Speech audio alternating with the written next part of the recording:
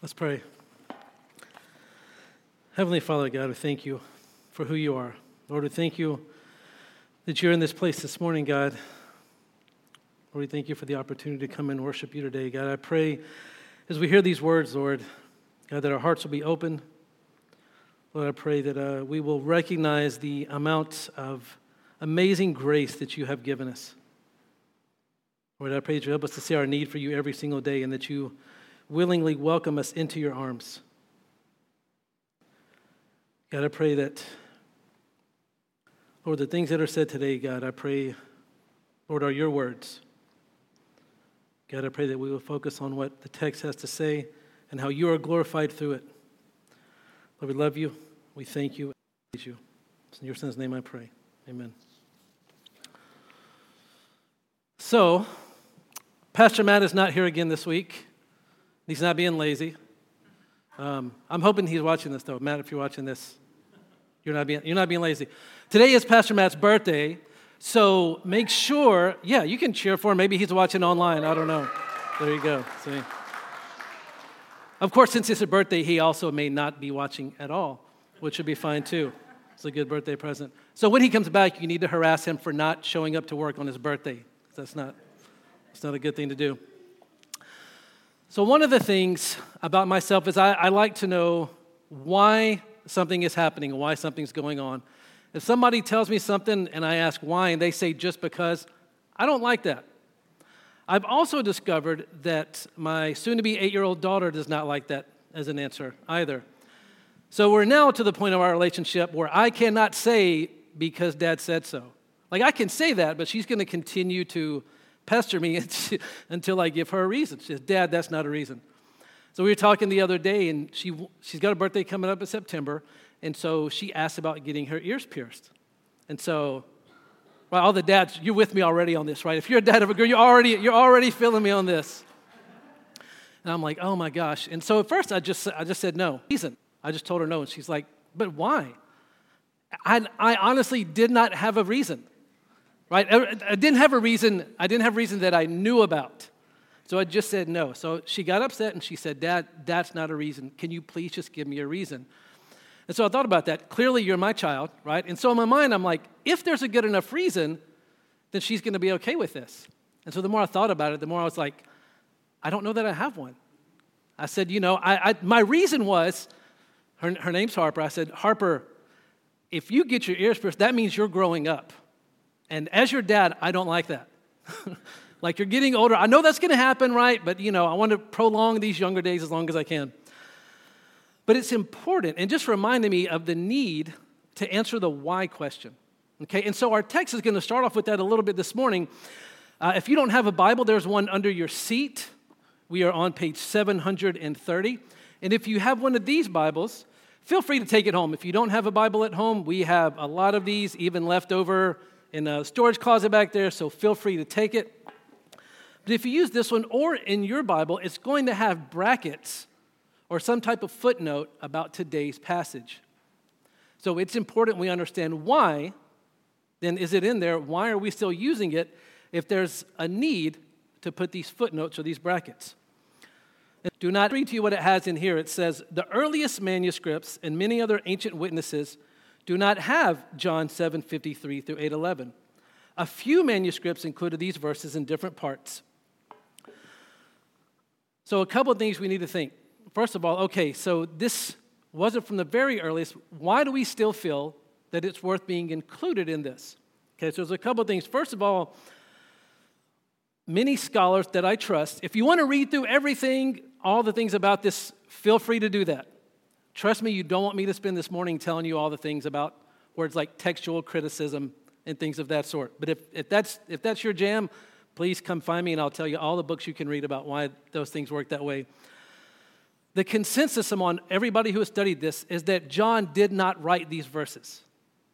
They're found in different spots in the older manuscripts, and that John did not write them, but there is a consensus that this actually happened.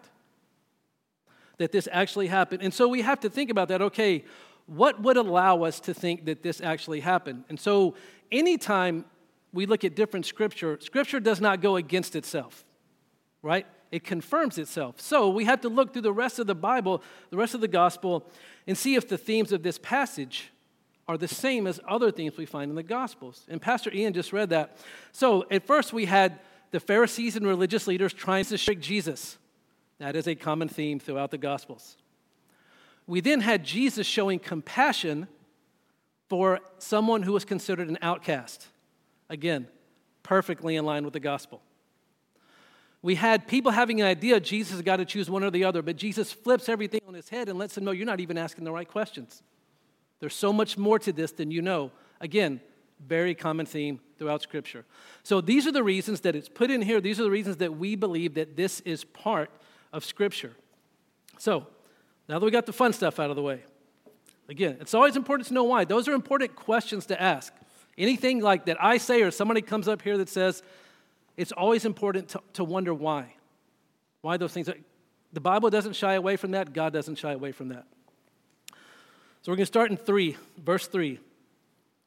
The teachers of the law and the Pharisees brought in a woman caught in adultery. Now, when it says caught in adultery, that means exactly what you think it means. She was caught in the act. Because the way that the Jewish law was set up, the penalty for this could be stoning someone. So they wanted to make the rules where it was very, very rare that anyone was ever actually stoned for this. So part of the rules were there had to be 2 witnesses. This is part of Jewish law. There had to be 2 witnesses. If the people accused of adultery had to be caught in the act. Even if they were just lying on the bed beside each other, they could not be accused of adultery before a trial. They had to be in the act. And both people involved, the man and the woman, had to be brought forward. And if we look at this, the teachers of the law, so they know the law, they brought in a woman caught in adultery. It's not possible for her to be caught in adultery by herself. But we already see at this point the way that men and women were treated differently from even then. But the beautiful thing about this is the way that Jesus responds, and Jesus isn't having any of that. So they made her stand before the group, verse 4, and said to Jesus, "Teacher, this woman was caught in the act of adultery. In the law, Moses commanded us to stone such women. Now what do you say?" They were using this question as a trap in order to have a basis for accusing him. So how is this a trap? How is this question a trap? Again, we need to first understand that part. How is this a trap? So up until this point, if you've been going along with us through John, Jesus' message has been, I am the Son of God. I'm offering compassion. I'm offering mercy. Come to me for forgiveness. So if Jesus forgives this woman of everything, then he's going to go against the law. Now, why is that a problem? Because earlier he has said that the law of God, everything is going to be fulfilled through him. So he needs to still show compassion and forgiveness, and he needs to still fulfill the law. So the scribes, the teachers, the religious leaders are thinking, you know what?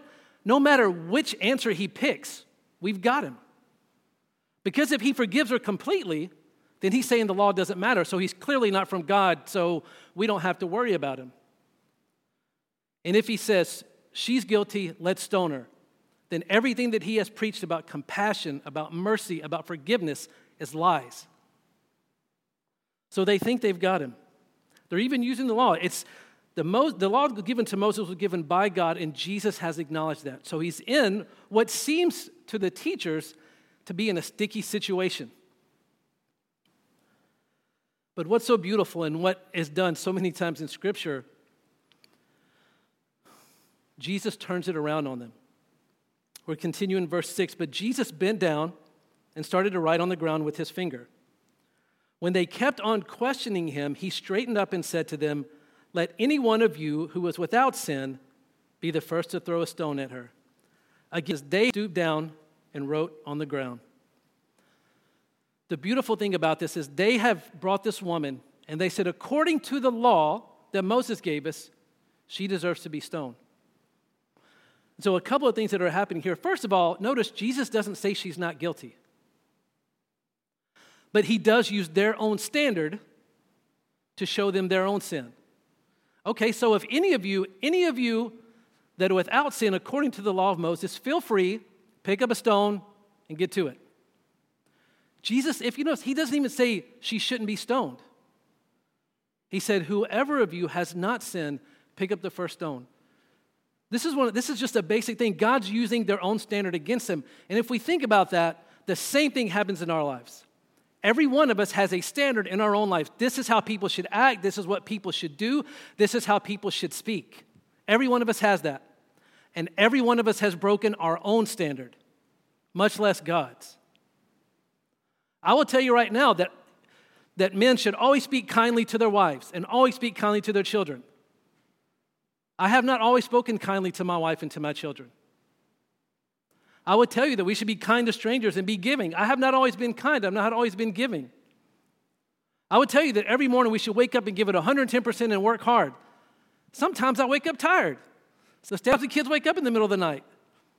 Right? So we have these standards that we set, and we expect everybody else to live with them, but we're okay if we don't live by them. And so what Jesus is doing here is he's calling out the sin of the teachers because they don't care what the law says. Now, they use that as an excuse, but they don't really care. If they really cared what the law said, they would have brought the man too. They didn't care about what the law said. What they cared about was their own power. Because up until this point, the religious leaders carried all the power in Israel. Everything was kind of run through them. And so they had the power, and what Jesus represented was a threat to their way of life. So it's not that they care about the law. They definitely don't care about this woman, clearly. They care about discrediting Jesus because that means there's no longer a threat to who they are and to what they represent. And the same thing happens with us when we kind of try to set our own standard. That's why it's amazing to understand that God's standard is perfection and every one of us falls short. Every single one of us. And so it should allow us to come to a place where we're not saying, here's the standard, here's what you need to do to live up to what I think is best, right? Because that's what the religious leaders are doing. They're saying, hey, forward. We're doing everything right. We're bringing this woman. We would never do anything like this, and we're going to bring her forward. But we do the same thing. We point to different sins that we say, oh, I would never do anything like that. But the reality is, yes, you would. I'm sorry, I hate to break this to you, but you are not so great that there's a sin that you would not commit under certain circumstances. Which again goes back to what we talked about last week about this idea of arrogance and Christianity don't mix. What Jesus does is so beautiful. He uses their own standard to condemn them, and because they're basically refusing to acknowledge their own sin, right? Again, they're breaking the law by only bringing this woman. They're breaking the law that they're calling into effect here. But Jesus calls out their own sin. And here's what we need to understand, and we need to see this and let this serve as kind of a warning for us within the church, honestly. Jesus always starts with the church first. When it comes to judgment, when it comes to calling out sin, Jesus starts with the church. Because there can be this tendency to think that we have everything figured out, just like the religious leaders did. Jesus always starts with the church. Those who think that we are good enough or we've done everything right, we will be the first ones that Jesus puts in our place. Again, Jesus did not say the woman wasn't guilty. He didn't even say she shouldn't be stoned, but he did not start with her. He's going to address her in this text, but he starts with the religious leaders. And that's something that we need to be wary of. Are we getting in that situation? Those of us who call ourselves believers, are we so confident in our own ability to follow the right rules that we think that we're on a different level than other people? We need to be aware of that. Verse 9. At this, after he talks about the not throwing a stone, at this, those who heard began to go away one at a time, the older ones first. Now that's a sermon in and of itself. The older ones first, because what should happen as we get older, we get wiser. And what also should happen is we are more willing to admit that we make mistakes. Because think about this. When I was in my 20s, I was the smartest man alive. I knew everything, right? I mean, I'm sure most of you who are older than 20 now, when you were in your 20s, you knew everything. You had all of life's answers. I'm in my mid-40s now, and I've realized I'm kind of an idiot. Right? Like, it's as the older I get, the more life I experience, the more I see the mistakes that I've made. The more I see how much more I need the amazing grace of Jesus. That's another thing that happens. The more time that we spend studying God's word, the more we realize how short we fall of it. And the more we are in need of him. And the Pharisees, the religious leaders in this, did not have that recognition. In their mind, they were doing everything right, so they weren't really in need of Jesus. But the older ones walked away first, continuing in verse 9, until only Jesus was left. So let's think about this. Jesus said, if you're without sin, throw the first stone. Everybody starts to leave. Who's left? Only Jesus. He didn't leave, which means he's the only one that had the right to throw stones at this woman. Because he has fulfilled the law. He is without sin. He has every right within Jewish law at this point to execute this woman. But what does he do? Only Jesus was left with the woman still standing there. Jesus straightened up and asked her, "Woman, where are they? Has no one condemned you?" "No one, sir," she said. "Then neither do I condemn you," Jesus declared. "Go now and leave your life of sin." This should blow our minds. Because just like the Pharisees, in our minds, okay, there's passion and there's justice, but we got to pick one or the other. We got to pick one or the other. But these things unite perfectly in Jesus. He's fully compassionate and fully just and fully righteous. But what we want to do sometimes in our human way of doing things, like let's have lots of compassion, and we'll be kind of maybe justice, maybe not. And so what that does is it creates relativistic morality, meaning we say sin depends on the situation, right? We say, oh, this woman was entrapped, so we really shouldn't count that against her. No, this woman was still guilty. Jesus never said that she wasn't. The same thing can be true if we try and go with absolute morality, as though everything you have to live perfectly, then we will crush people because none of us are capable of that. Now, if we're honest with ourselves, listen, it's only 11:10 in the morning.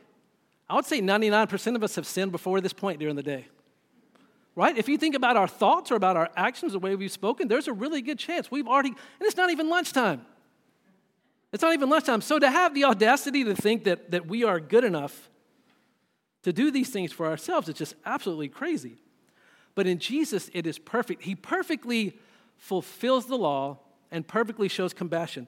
But so we have to ask the question, if there needs to be punishment for this sin, how can Jesus stand before her and say, neither do I condemn you?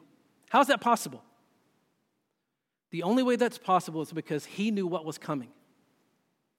He knew that the cross was coming. The only way for her not to be condemned was for him to be condemned.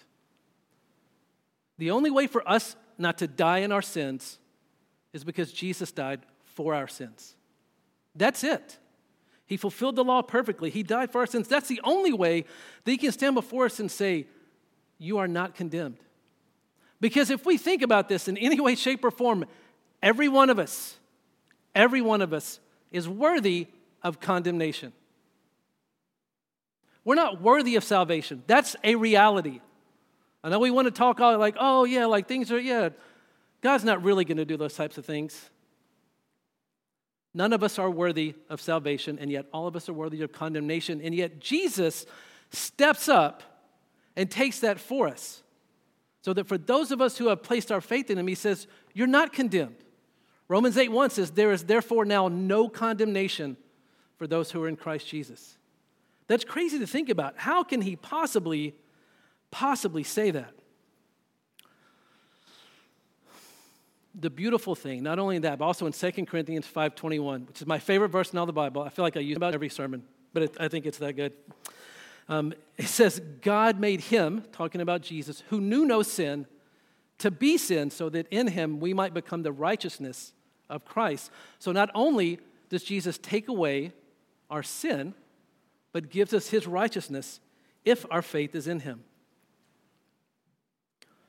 And I love the way that Jesus approaches this. The first thing he does, we talked about this, he goes after the religious leaders. Tim Keller is a pastor that I love to listen to, and he talks about when Jesus is in these situations where he goes after the religious leaders and has compassion towards the outcasts, he said, Jesus bruises the comfortable and comforts the bruised.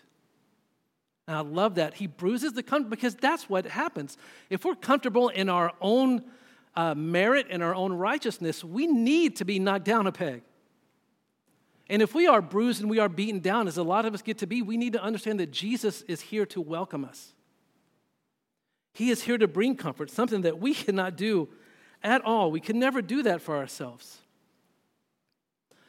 But here's a beautiful thing about it. After he does that, right, Jesus says, neither do I condemn you. But he doesn't leave it there. Go now and leave your life of sin. Go now and leave your life of sin.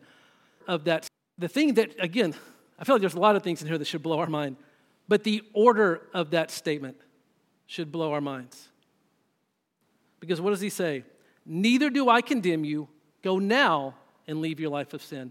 He does not tell this woman, listen, go leave your life of sin, come back to me in a couple of weeks, and we'll see how things are going. He doesn't say leave your life of sin, then when you come back, then I won't condemn you. He stands before her. You're not condemned. Go and leave your life of sin. I mean, isn't that amazing? And literally no other transaction in history are we set up in a situation where somebody says that to us. Your boss is not going to say, here's your check, now go do some work. Right? You got to do some work first, then you get your check. It's totally countercultural to everything that we experience in life. And if that doesn't help us to see the beauty of Jesus and what he's done, then I don't know what will. He wants a transformed life. He wants a changed heart. Our faith in Christ is not, okay, I have faith in Jesus, so now I can continue doing whatever I want to do. God loves me, so it doesn't matter what I do. That is the craziest statement that I think I've ever heard in my life. Because think about this. If we really think about that, there's no way that statement holds merit. God loves me, so it doesn't care what I do. I love my kids more than anything in this world. I care what they do. I care what's best for them. If I didn't care for what's best for them, then guess what? I don't love them. God is the same way with us. It is best for us to be following his word, to be spending time in prayer, to be understanding what Jesus has done for us. That is what's best for our lives. That is what brings us joy. That is what makes us have meaning and have purpose in our lives. Because God loves us, he wants us on that track. If he didn't love us, then he would let us do whatever we wanted to do. So don't believe the lie that if God loves you, you can do whatever you want, because that is not love in any way, shape, or form. So God demands a change of heart. And we understand the importance of this. The amazing thing is, at this point, obviously Jesus had not yet gone to the cross. But he knew that was coming. Can you imagine that? Think about this. In his situation, he knows that he has a horrible death coming for people like this woman, for people like me, for people like you. That's awaiting him. And he still says, I don't condemn you. I don't know how we can't see the beauty of what Jesus has done for us in that, because we all deserve. So then the question is, we have to ask ourselves, how does this affect the way we live? Or how should this affect the way that we live? For starters, we need to look at this. Most of us are either in the Pharisees' shoes or we're in the woman's shoes. Right? The woman she doesn't even say, hey, I'm not guilty, I shouldn't be stoned. She understands her guilt. She also understands the forgiveness that's been offered her by Jesus. Are we in that situation? Or are we like the Pharisees, where we are using our own works, our own things to say, you know what, I'm good enough. I don't really I don't really need Jesus that much anymore because I'm doing the right thing. And on the surface, we look at that and every one of us would say, no, I'm not like the Pharisee. But here's the reality. The longer you have been in Christian, the longer you have been in church, the closer you are to the Pharisee than you are to this woman. Because what happens a lot of times, people come to Christ and they say, okay, my faith is in Jesus. I know I'm not going to hell, so now I just need to start checking off this list. I got to make sure I hit church every Sunday. I got to read my Bible. Got to pray. Got to do the right things. Scripture. And so then I'm good. I'm covered. But in Scripture, when God says His mercies are new every morning, it's because we need them every morning. There's not a day that goes by that you don't need the grace and mercy and love of Jesus. It's like we said earlier, most of us have already sinned and it's not even noon. To think that we would not have a deep, overwhelming need for Jesus that we could never satisfy is crazy on our behalf. But that's what we do. We get so comfortable, especially those of us that have been in church for a long time. We get so comfortable. I've been doing all the right things. I talk to the right people. I don't do those sins. I don't do these sins. I'm really a pretty good person. That's who we become. And when we become that, then we look at other people in the same way that they looked at the woman. That person's sinful. It's not me. It's them. I would never do anything like that. Yes, you would. Yes, you would. All of us would. We are all so close. Without being rescued completely by Jesus, you have no idea, given the right circumstances, the amount of sin that you would go to. We want to think, no, I would never do that. The only reason you would not would be because of the Spirit of God correcting you. It's not because of you. It's because of God's Spirit in your life. And that's only possible because He was condemned. Get in our place. And so sometimes I think we get in the mindset of this woman, but we almost feel like we've done so many things, we can't come to Jesus. I became a Christian when I was 19. I grew up in church. I know all the answers. But before that point, before I became a Christian, there was a time in my life in high school I said, you know what? I don't want this church thing. I don't want this Jesus thing. I'd rather, let me get involved in alcohol, going out with girls, doing drugs. Let's try that world and see what happens. So those were things that I did. And the crazy thing is, I knew they were wrong, right? This woman in the story, she knew what she was doing was wrong. I knew what I was doing was wrong. So finally, when I come to my senses and stop doing those things, what I'm telling myself is, I'm so far gone, there's no way that Jesus would welcome me. I don't deserve to be welcomed back to Jesus. I've done so many things wrong. Reminds me so much of the prodigal son. If you've heard that story, it's in Luke chapter 15. He goes away, does all these wrong things, comes back to his father, and his father doesn't say, hey, get your life right, then you're part of the family. He welcomes him back in with open arms. And so I remember when I was 19 years old, sitting in a church service, just bawling my eyes out, and God just saying, Lee, it's time to come home. It's not, hey, go fix everything. You need to go do the right things. If you know what, Lee, start reading your Bible for 3 hours a day. Go to church Sunday morning, Sunday night, Wednesday night. Go to your small group. Go do all those things. Go witness to 50 people this week. Then come back and things are going to be good. But he doesn't do that. He just says, neither do I condemn you. So please understand, you are never too far gone for Jesus. Never. And you might be saying, you know what, Lee, you don't know the things I've done. I do know that Jesus' forgiveness is greater than the things you have done. And it always will be. There's never a time where you get so far gone that when you come to Jesus, he says, you know what, no thanks. It says he is waiting for us and that he will not turn away anyone that comes to him. The danger we get into now is when we see people, especially those of us who have been Christians for a while, we see people and we'll make either this comment or this thought, there's no way a person like that's ever going to come to Jesus. We say that. Like I've said those things before. Most of us have said those things before. But here's the reality. there is a point in your life where someone would have looked at you and said the same thing. Knew me. I think about people who I haven't seen in 20 plus years who knew me from the days I was running from Jesus would blow their minds that now I'm preaching about Jesus on a Sunday morning. The only way that's possible is not because of me, believe me. It is only because of what Jesus has done for us. Because he said, you know what? You're not too far gone. My love for you, I want the fellowship with you so much that I'm going to come and die for your sins. And so when we get so wrapped up in these things and we put so many things in the place of God, talking about our own righteousness, and it's as though God's saying, is fellowship with me so non-fulfilling that you're willing to do these things, like be involved in these sexual sins, these other sins in your life? Is the fulfillment lacking in your relationship with me?